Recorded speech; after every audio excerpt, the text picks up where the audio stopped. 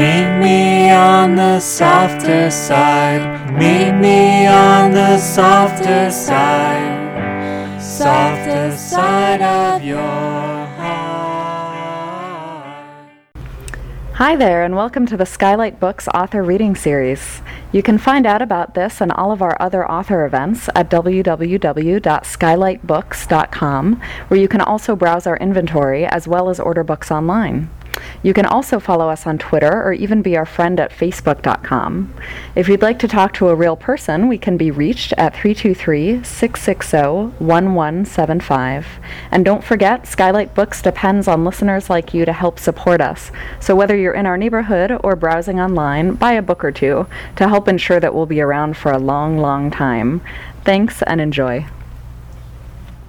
I'll introduce Scott O'Connor. Born in Syracuse, New York, he is a co-founder of Go Studios, a post-production and motion graphics design firm, and the author of 3 novels, Half-World, Among Wolves, and Untouchable, for which he was awarded the 2011 Barnes & Noble Discover Award for Fiction. So, here he is.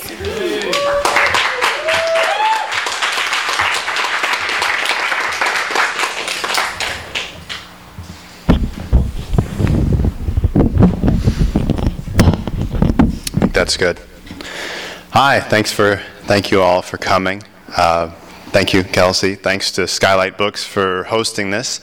I really appreciate it. This has always been my favorite bookstore in Los Angeles, and it's always a real joy to come in and do something here. I'm trying to get this up to my height, sort of. So this is my new novel, Half-World, which is in some ways about a top-secret CIA project called MK Ultra, which ran from about the mid-50s to at least the mid-60s, maybe longer, depending on who you believe. And this was the U.S. government's brainwashing and mind control program.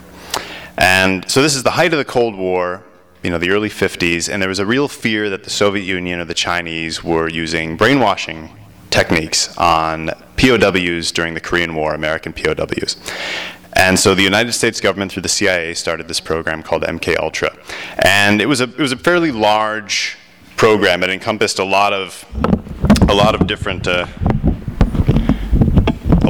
tentacles, including experimenting on prisoners, experimenting on mental patients, usually with the use of drugs, specifically LSD, which at the time in the mid-50s was not a street drug. It was sort of this unknown wonder drug that the psychiatric community sort of hoped could unlock the powers of people's minds.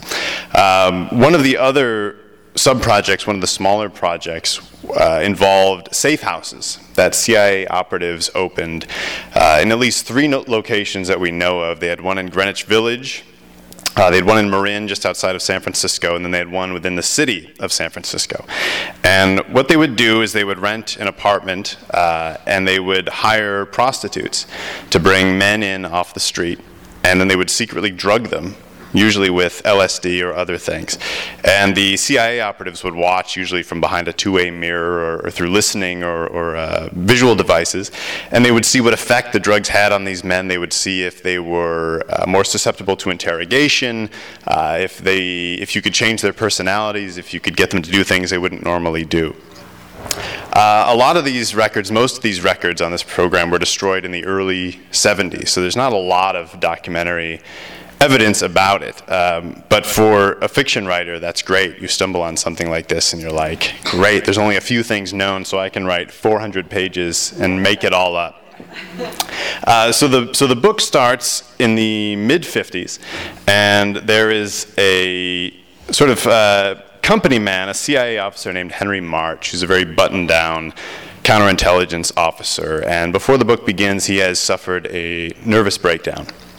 And because of this, he's considered a liability, and he is sent west with his family to open one of these safe houses in San Francisco.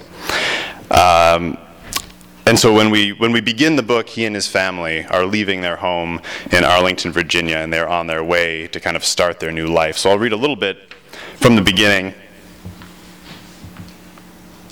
and then I'll move on.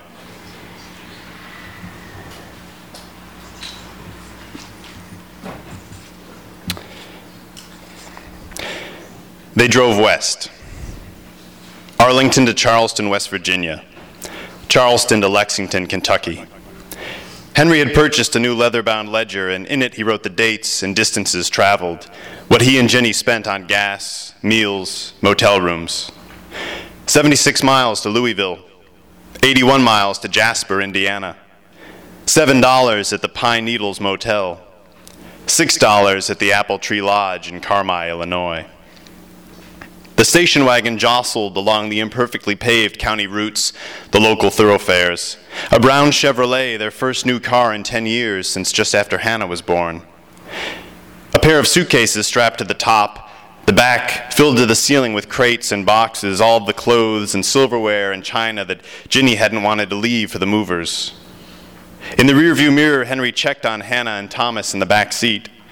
Thomas seemed content for the most part, Hannah less so.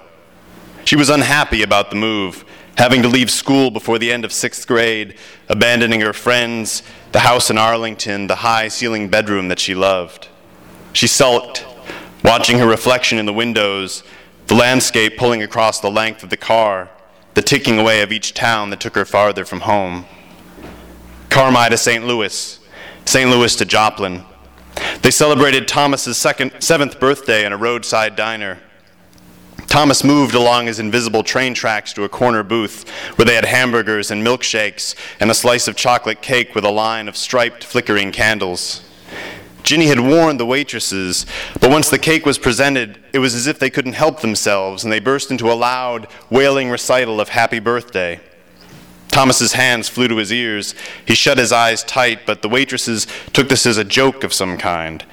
A cue to sing louder, and then Thomas was flailing in the booth, swinging his arms, kicking, scattering plates and glasses, sending knives and forks sailing, tines out. Henry and Ginny were able to grab his wrists and ankles, hold his hands away from the window, keep him immobile. Hannah pulled napkins from the dispenser and cleared glass from the table, out of Thomas's reach. Ginny whispered in his ear, singing softly. Henry held his son down in the booth, the boy so big, so strong for his age. Sweat from Henry's hands sliding down to Thomas's jackknifing wrists, pressing into him until it passed, until Thomas had exhausted himself and they were able to carry him to the car and start out on the road again.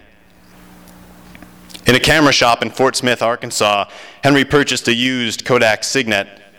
He'd never owned a camera before. He told Ginny it was to document their trip so they could look back when they were old and forgetful. He took pictures of the scenery, the children in front of the scenery, Hannah pouting or sticking out her tongue, Thomas standing rigid, wary of his father's new device, his hands at his side, his face without expression, staring at the camera lens, through the camera lens.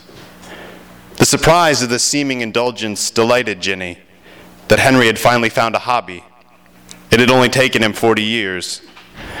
It seemed to promise a more relaxed existence the farther they got from Washington. She watched him frame a shot, smiled at the way he approached his new interest, applying to this personal pursuit the same rigid precision he'd always brought to his work, lifting the camera, leaning in, the lens of his glasses tapping the viewfinder, taking half a breath, holding it in his chest. She wanted to tell him how happy this made her, but she was careful not to speak with the camera in front of his face. He startled so easily these days. There was a small identification tag hanging from the neck strap of the Signet, and while changing film in the car outside Baton Rouge, Hannah pointed out that she had written his name on the paper inside, Mr. Henry March. On the address line, she had written Arlington, Virginia, then had crossed that out and written Oakland, California. In smaller letters above, Henry thanked her, and then quietly, at their next stop, slipped the paper from the tag and flushed it in the filling station restroom. They were sending him west to keep him away from the agency's vital organs, moving him to the periphery, the fingertip of the country. He had seen this happen before to others. He had been the man to send others away. He knew the danger in keeping a damaged individual so close to the company's heart. What had happened was not something they could look past, with another officer possibly, but not with him. For Henry to be of value to the organization, his integrity had to be beyond reproach. If that was no longer the case, then all that was left was his sense of duty. his willingness to follow orders. Gallup, New Mexico to Williams, Arizona. Ginny held Henry's hand while she slept, while he lay on his back and stared at what he could see of the motel room ceilings, the darkness around him. He had never slept more than a few hours a night, and now he slept even less. Back in Arlington, he would have walked the house, the yard, smoked, fixed himself a cup of coffee, the day's work still in his head, trying to untangle a personality, a web of connections. All of the documentation would be back in a safe in his office, but he never needed the paperwork once he'd read through it an initial time. He kept the facts in his head. The facts, the half-facts, the outright deceptions. He walked the yard. He sat in the living room, assembling pieces, solving a riddle. Here, though, in a motel room in Williams, in Oklahoma City, in Alamogordo, he stayed in bed, looked at the ceilings, the small dark rings of water damage, the bare patches where the paint came away in tiny chips. There was only one riddle now, but he did not know where to begin to untangle it. At the end of the third week, they reached Oakland, the house on the hill that had been rented for them. 3 bedrooms and a small den where Ginny could paint. Henry parked the Chevrolet in the driveway, and they all stepped out and stretched. Thomas chugged into the house along his imagined tracks. Hannah walked in the front door and burst into tears. Henry cleared out what remained in the car. He set the drawings the children had made on the floor in the dining room where the table would eventually sit. He placed the ledger and the box of film in his briefcase and set the locks. That first night, after Hannah and Thomas were in their sleeping bags in their new rooms, Henry looked for Ginny in the dark, unfamiliar house. He finally found her outside, standing on the front lawn, looking down the hill to the bay and the bridge, breathing deeply, her eyes heavy. The salt air was warm and light. She whispered his name, calling him to her. She took his hand and they stood and watched the black water, the lights of the city beyond. "This is where we begin," she said. She squeezed his hand. "This is where we begin again." So, Henry sets up shop in San Francisco. He rents 2 apartments that share a wall between the bedrooms, and one apartment is an office and the other apartment is the bedroom. And there's a 2-way mirror between the 2 and a lot of surveillance equipment. And he has a couple of partners in his operation. One is a police detective named Jimmy Dorn, who's a big kind of burly bully of a guy whose job is to procure the prostitutes and also to keep the police away from the operation. And then there's an agency psychiatrist who's sent out named Cameron Clark, whose job it is to bring and use the LSD and to observe the men that they are experimenting upon. They have 2 women who are working with them, prostitutes named Elizabeth and Emma, and when this short scene begins, they're waiting for Elizabeth to bring a man back to the apartments. Waiting in the darkened office, the 3 men, headphones on, cigarettes lit, cameras and recorders loaded, listening for footsteps on the stairs, watching the black window, the invisible room. They heard the front door open, then the sound of running, stumbling, someone topping the stairs, and then pounding on the outer office door. Headphones off, all 3 men up. Dorn motioned for them to stay put. He moved alone into the outer room. Someone still pounding on the door. Dorn looked through the security eyelet, turned the locks. He opened the door and Elizabeth was leaning against the frame, breathless. There was blood on the shoulder of her dress, cuts under her eye, along her ear. Dorn ushered her across the vestibule into the north apartment, Clark following. Henry headed down the stairs to check the front door, the street. She sat on the sofa, looking thin and cold. They surrounded her, Clark standing by the armchair, Dorn back by the windows, leaning with his face to the glass to see down the street. Henry was the only one in motion, pulling a pillowcase free in the bedroom, filling it with ice in the kitchen. Dorn lit a cigarette, shook the match. Did they say anything? Henry handed Elizabeth the rolled pillowcase, and she pressed the ice to her eye, winced. "They told me they'd heard things," she said. "What things?" "Things I was doing to men." "And you came back here," Clark said. "Where else was I going to go?" Henry stood by the record player watching her. They were all watching her. Doran said, "How many?" "2, I think." Clark fumbled in his pockets for his own cigarettes. "You think?" It was dark. "What else did they say?" Henry said. "Nothing." She shifted the ice to her ear, just that they'd heard things. "What did they look like?" Doran said. "It was dark. I couldn't see right. They were behind me." "And you didn't tell them anything?" Clark said. Elizabeth looked up at him. "I didn't tell them shit." Doran stepped toward Elizabeth, gestured with his cigarette. "This is it? The eye and the ear?" "In the back of my head," Elizabeth said. "They hit me in the back of my head to start." "You're lucky." Doran turned back to the window. "You're really goddamn lucky." "I feel lucky," she said. She shifted the ice back to her eye. "I feel like I won the fucking jackpot." So the book takes a shift. About 20 years or so into the future, where we encounter sort of the second generation of the Ultra experiment, and we meet a character named Dickie Ashby, who in his young professional life has worked mostly as an informant for the government. He was in Vietnam, working basically as a informant on his fellow soldiers on who was using drugs and who was selling drugs and who was buying drugs with military intelligence. When he came back to the States, he was sent into the student anti-war movement. This is during the height of the Vietnam War, and he was informing on student groups for the government. And then he was tasked with a mission where he was supposed to nudge the student group that he was involved in the Pacific Northwest towards violent action. There was a thought at the time in the government, because the Vietnam War was going so terribly and popular sentiment was really shifting towards the protesters away from the government. And the thought was, if some of these groups would commit violent acts, then maybe the popular sentiment would go back to the side of law and order, which is exactly what happened, actually. But Dickie Ashby, as an operative, is sent into this group to try to nudge them toward concrete action. And he does. They plan a bombing of an engineering firm outside of Portland that works in chemical weapons.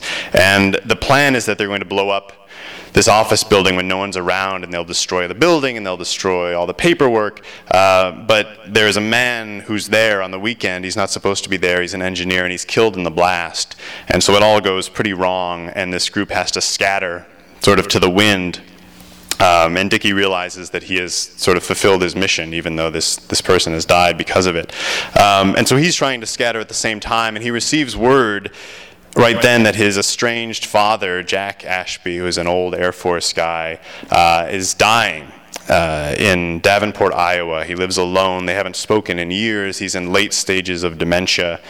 And under normal circumstances, whatever normal circumstances would be for this guy, he would probably have ignored this information, but now he needs to lay low somewhere for a while, and Davenport, Iowa seems like a pretty good place to lay low. So he goes to sort of take care of his father, who he has never seen eye to eye with and hasn't seen physically for many years. He's about to be pulled into the larger narrative of the book when we meet him here, but he's not yet there. Right now he's taking care of his father in Davenport. He's a drug addict, he's a pill addict, he's an alcoholic. He's burned out on many, many things. He keeps his pill supply in a little ball of aluminum foil that is rapidly diminishing by the day as he takes care of his father. And that's where we meet him here. He's about to be pulled into the larger events in the book.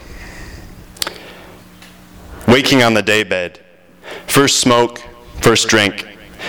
Dickie picking something from his foil ball to get the synapses started. Jack already up and wandering the rooms or nowhere to be seen, and Dickie stumbling into the bedroom to make sure he was still breathing, just sleeping it off in the lopsided bed, an empty Wild Turkey bottle on the pillow beside him. Making instant coffee on the range in the kitchen, some breakfast. Jack up now for sure, maybe standing in the corner by the table glowering at Dickie, or out in the living room looking through the stacks of newspapers. Both men in their underpants, padding around in bare feet. The radio on, a news and weather station that also played a few swing numbers every hour, Artie Shaw, Lester Brown, even a few of the Benny Goodman small groups. Getting dressed, getting Jack dressed, maybe a half hour killed right there. Getting some vegetable broth into Jack. 2 coffee cups on the card table in the kitchen, one of broth, the other of wild turkey. Feeding the cats. Late morning, Jack's first nap of the day. A little housekeeping maybe, peeling the rugs off the floors and dragging them into the vestibule to beat them into dusty submission. Scrubbing the bathroom. Gathering newspapers and mail and old soup cans, whiskey bottles, tossing it all into the dumpster behind the building. Salvaging all sorts of forgotten detritus, Jack's medals and citations from the Air Force, Dickie's old driver's license, a business card for a VA hospital with a handwritten appointment that Dickie couldn't imagine Jack had kept.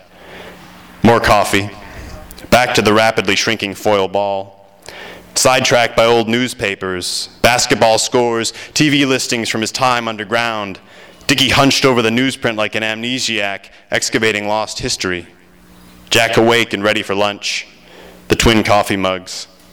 A trip to the bathroom and the ensuing cleanup. One of Jack's outbursts, screaming obscenities at Dickie or whoever else he thought was in the room, jabbing his fists until Dickie finally grabbed him from behind and wrestled him down, holding Jack until he lay spent, limp, wheezing on the daybed. Second nap of the day. Dickie down the stairs and out of the apartment, steering the fare lane down to the supermarket, the liquor store, the bank if the Social Security check had arrived. Still feeling like a tourist in the above-ground world, but starting to get a few nods of acknowledgement from cashiers and clerks despite the hair and the beard. Becoming something of a regular. The time out of the apartment, a breath of fresh air, literally, driving back slowly, windows down, taking slight detours to see the bridge from different angles, the river, the homeless vets standing in half circles down on the banks. Back to the apartment and Jack up and raging or up and weeping, trying to get a pill down Jack's throat, getting a few down his own to calm things a bit. Jack's eyes lighting up when he sees Dickie's shopping bags, the new bottles clinking in the brown paper. Here, boy, sit. Drinks all around. A moment of lucidity where Jack comments on a news story from the radio, something in the newspaper from 1969. Maybe an actual discussion, just long enough to lull Dickie into letting his guard down until Jack is after his own throat or Dickie's with a shaving razor. Dickie gathering all the sharp objects from the apartment and stashing them in the janitor's closet on the other side of the staircase landing. Vespers, the sky purple over the river. The radio station going 100% big band ballads, sending both Jack and Dickie into a teary melancholy. Dinner for himself, a takeout burger or a sandwich with some of the cat's tuna, a couple of fruit pies. More broth for Jack. Another trip to the bathroom, Jack crying at the mess he's made, Dickie holding his father's shoulders while Jack sobs with his pants pulled around his ankles. A few more drinks, another couple of pills. Nightfall. Streetlights below, pinpricks of orange light from the housing project. Dogs barking down by the river. Dickie's thoughts of the men there, campfires and cigarette cherries in the dark. Dickie's thoughts of Portland, an explosion in an office, a Sunday morning, the man who shouldn't have been there. Jack standing in the living room, staring at the TV, a deodorant commercial, sculpting the fingers of his right hand into a mimed pistol, aiming at the screen, pulling the trigger. Sleep, yes or no? Jack in the dark bedroom, talking or snoring. Dickie on the daybed, a last smoke, a last drink, the radio very low. Firecrackers from the street below, a chain of tiny detonations. A man at his desk, alone in a Portland office building. Dogs down by the river. Time moves both ways. Thank you.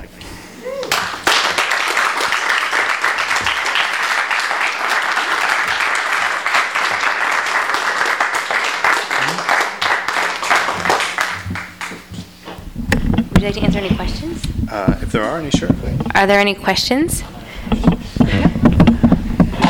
What were you thinking? I haven't read the book, so yet. So these are uninformed questions. Sure. But, you based it on a very interesting period of history. How much of it, you mentioned that you were able to use a lot of creative license because the official record has been expunged. But those characters we learned about, are those at all based on characters that were involved, or are they all your creation? And from where did you draw those characters? No, they're all imagined characters. I mean, there are little bits and pieces here and there, not necessarily just from this time period, but from other places. No one's based on an actual person. I felt that would be too limiting. To write about a real person, you would sort of have their actual biography, if you knew it, that you would have to go by, and that's not the story I wanted to tell. So they're all imagined. They come from the places any of those characters come from. You sort of think of the time period and who would be there, who would need to do certain jobs, and then they come from all sorts of things. Jimmy Dorn, who's kind of the heavy in the book, I didn't read much of him, but in some ways he was based on we had a run-in a number of years ago with a really kind of awful company that bought a house we were living in, and they sent this guy out to intimidate us, and that was one of the first weeks that I wrote Jimmy Dorn's character, and I saw it as a little bit of revenge that I would kind of factor this guy in. But no, they come from everywhere. They're not based specifically on anyone in the historical record, whatever's left of it. But the tinfoil with the pills in it is a great detail. That's the way I keep my pills. Tinfoil, yes. I go with Reynolds Wrap brand versus a Vons. You don't want to go with a second rate. You want to go with Reynolds Wrap. It's more expensive, but it's more insulated. I don't remember where that detail came from, honestly. I don't know. Maybe it's the pills. It's too many. Right. What do you know about the CIA program? Has it been made public? Or? Yeah, it's out there. I mean, if you want to lose the rest of your week, you can Google it and sort of go down the rabbit hole and never emerge. A number of years ago, actually, before I wrote Untouchable, I thought I was interested in doing something about the early days of the CIA. I didn't know what. And I was just reading some very basic histories of the organization, and I stumbled across a line in one of them. In a 600-page book, there was one paragraph about this project that never worked out, and all the records are destroyed, but they were drugging guys and bringing them back to apartments with prostitutes and giving them LSD and trying to see if they could change their personalities. And then on to the next chapter, and I thought, oh, wait, hang on a second, this is the interesting stuff. So that was where I first encountered it. There's some out there. There were a few Freedom of Information Acts requested. I requested one actually that was turned down, but some people have had them fulfilled. I don't know. Yeah, I'd have to look around the room. But did they ever publish their findings? Well, most of the records were destroyed deliberately in the early 70s, and it's interesting because that was a period. Up until the Vietnam War, the relationship between the media and the government was very chummy. There's a lot now we learn about, like Jack Kennedy and all sorts of people that we think, how did people not know this stuff when it was going on? But when the war turned and things like the Pentagon Papers were starting to be published, and you had David Halberstam writing from Vietnam or about Vietnam, and you had Seymour Hersh, there was the intelligence agencies are really good sometimes at seeing the future, and they saw that where this was going. They saw that the press was no longer going to be their friend. And they knew that they were going to be called to account for a lot of things. What was interesting to me was there were hearings in the mid-'70s where they testified in front of Congress in great detail and at great length about all sorts of things, assassination plots, opening of domestic mail, all these things that the CIA called the family jewels, which were like the big secrets they were letting out. And they let out a lot of this stuff is this idea of, as we're kind of seeing now with the NSA issue of if we just get some of it out there, maybe people will go away and leave us alone. And they kept all those records. The CIA was notorious in the early days. They had this huge fetish for paperwork. They wrote everything down. They just didn't think it would get out. But the only, as far as we know, project of which the files were destroyed was MKUltra. They destroyed all the files. And so to me, you wonder, well, how bad was it? If they were willing to come out and say, we're opening your mail, we tried to kill Castro, we did all these different, that we were working with the mob, all these things that were pretty shocking in the mid-'70s when they came out. This was so shocking they had to destroy it, and that that impulse factors into kind of the drive in the second half of the book, where they're looking for some of the players in the first half of we've got to clean the record before anybody finds out about this. So that was kind of the impulse behind it for me, anyways. In the back. Was there a movie that dealt with this topic? I seem to recall a movie called The Killing Room that was addressing something on that level. I think it was more about trying to assess thresholds of what people are willing to do. Right, there are things like the Stanford Prison Experiment, which was a famous, to see what people were willing, how far people were willing to go in terms of torturing other people. It was actually, this was a government experiment. Oh, okay. More akin to what you're saying. Yeah, I'm not familiar with that. It's been used in a few different, like The Good Shepherd, if you've ever seen the Robert De Niro, Matt Damon movie, which is a pretty good, it's like the greatest hits of the CIA's early days. And there's a scene where they drug somebody, if I remember correctly, and it's based on a story about a guy named Frank Olson who committed suicide. So it's been used here and there, but it is one of those things that when you find out about it, you're kind of like, why didn't I know more about this? This seems insane. And it was. Two things. In reference to what this gentleman was saying, the MK Ultra thing has become almost archetypal. Even the movie Jacob's Ladder, which deals mostly in religious iconography, some of the core material of that movie is based on the idea of the MK Ultra experiments. So this is something that a lot of people actually do know about.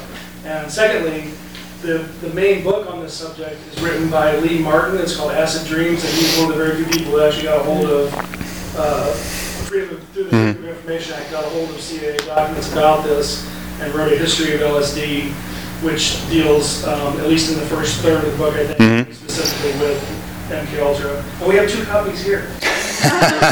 Yeah, that's a very good book. There's a book by John Marks called The Search for the Manchurian Candidate, which came out in the early 80s. Yeah, in fact, speaking of iconic, like Manchurian Candidate. Right, which came out sort of at the time this was happening. The original in the early 60s, this idea of the North Koreans or the Chinese brainwashing American POWs. Right on the money, but maybe even before they knew about MK Ultra. Oh yeah, no, that was almost complete fantasy. But no, MK Ultra has become in some ways sort of the great American conspiracy theory. Everything can be folded into it. You can, both Kennedy assassinations, Jonestown, the Unabomber. I mean, any sort of act of public violence of the last 40 or 50 years, you will find somebody who will tell you that the perpetrator was programmed by the government to do this or became a rogue. Sirhan with Robert Kennedy. Yep, Nansen slang. So it's kind of, and in some ways it was a insidiously perfect design because it's entirely deniable. You were drugging people in prisons, in mental institutions, you were drugging Johns. None of these people were going to go to the police. If you came out of a mental hospital as a teenager or a young adult and told your parents the government was experimenting on you, they were going to send you back into the mental institution. You couldn't come out of prison and say, so there was these were all deniable. All these people's stories, whether they were true or not, were certainly never believed. Rachel? Hey Scott, can you talk a little bit about your writing process as far as did you start with the character once you came across the idea? Did you start with Henry, or did you kind of plot it all out and know the story first? No, I always think I'm going to plot it all out, and so I think I fool myself into believing like I've got it nailed. Now I just need to write it. I've got it, and I sort of did that with this, where I thought, okay, I've got this guy, I've got this woman, I've got these people. This is what they're going to do. And I thought of Henry March. I kind of sketched him out in notebooks, and I thought, all right, he's this man alone. Maybe he's divorced. His wife has just left him in Washington. He's sent to San Francisco to start these things. And I found this is after a few months of kind of scribbling in notebooks, and I finally sat down. I remember in a coffee shop in Highland Park to write page 1. It was like January 2nd a few years ago, and I thought, I'm going to start this. And I started writing it. Before the end of the page, Henry had a wife and 2 kids in his car driving to Oakland, and I thought, oh, well, there goes all of my great planning of where this thing was going to go. So no, there wasn't an awful lot of, sometimes you feel like you can see ahead a little bit. When you're writing, you can see a chapter or a few pages ahead, and that's when it's going really well, and you kind of jot down notes. But no, I never saw the whole thing until it was done. You didn't know where you were going, where you were going to land? No, not at all. No, the end came very quickly, and it came basically when I was writing the end of the book. And then you go back and try to make it look like you knew that all along, but I didn't at the time. Yeah. Did you actually drive that route that you mentioned in the first segment? Not quite. I've driven a similar route, that southern route from the East Coast to the West. Yeah, I've gone along 66. So yeah, I've stayed in Williams, I've stayed in Oklahoma City. So yeah, I guess I have stayed in some of those roadside motels. Yeah, I like family vacations and stories. I always think those are seminal moments in our lives where we're stuck in a car with our families and Yeah, you're right, not personally, but on the people. I child supposed to be diagnosed back then, but was the little boy autistic? The birthday song? Yeah, I had a kind of a long discussion with the publisher about this because they said that on the book jacket they wanted to describe him as autistic, and we kind of pushed back and forth about it. At the time, in the mid-50s, he would have been diagnosed as autistic, but pretty much any child in that era, you had children who were considered retarded, who were developmentally disabled, and then you had children who were considered autistic, which was everything else. So it was not as specific a diagnosis. They didn't have the autism spectrum that we have now, where we understand somewhat more about what that means. And the treatment for it was basically blamed on the mother. There was a term called refrigerator mothers, and children who were diagnosed as autistic, it was seen as their mothers withheld love from them, and so the mothers were basically blamed for whatever had happened to their child. And the treatment was to take the children away from the mother. They would go into institutions or into group homes, and there's an incredible documentary about this called Refrigerator Mothers that was made a number of years ago, where they go back and talk to women who had children in the 50s and 60s, even into the 70s, where this happened. And there's some pretty courageous stories. There's some heartbreaking stories about people who didn't know what else to do. They were being told by doctors, who at the time in the 50s, doctors were, this was the authority, were telling you, you've harmed your child, he needs to be, or she needs to be taken away from you. And these women said, okay. But then there were others who refused to do it and homeschooled or tried to figure out how to do it, how to deal with their children, how to live with their children. And so that Thomas and Ginny March, who's his mother and Henry's wife, and that was kind of, once I had sort of figured that out, that's really the core of their relationship in those two characters. She's tried to make that decision. She's been told by doctors that exact thing, and she has refused to believe it up until now. And so she has kept him with her, but as the book goes on, it gets harder and harder to do. So no, I guess to answer the question, I hadn't intended, I just written him as Thomas March. That was just the character.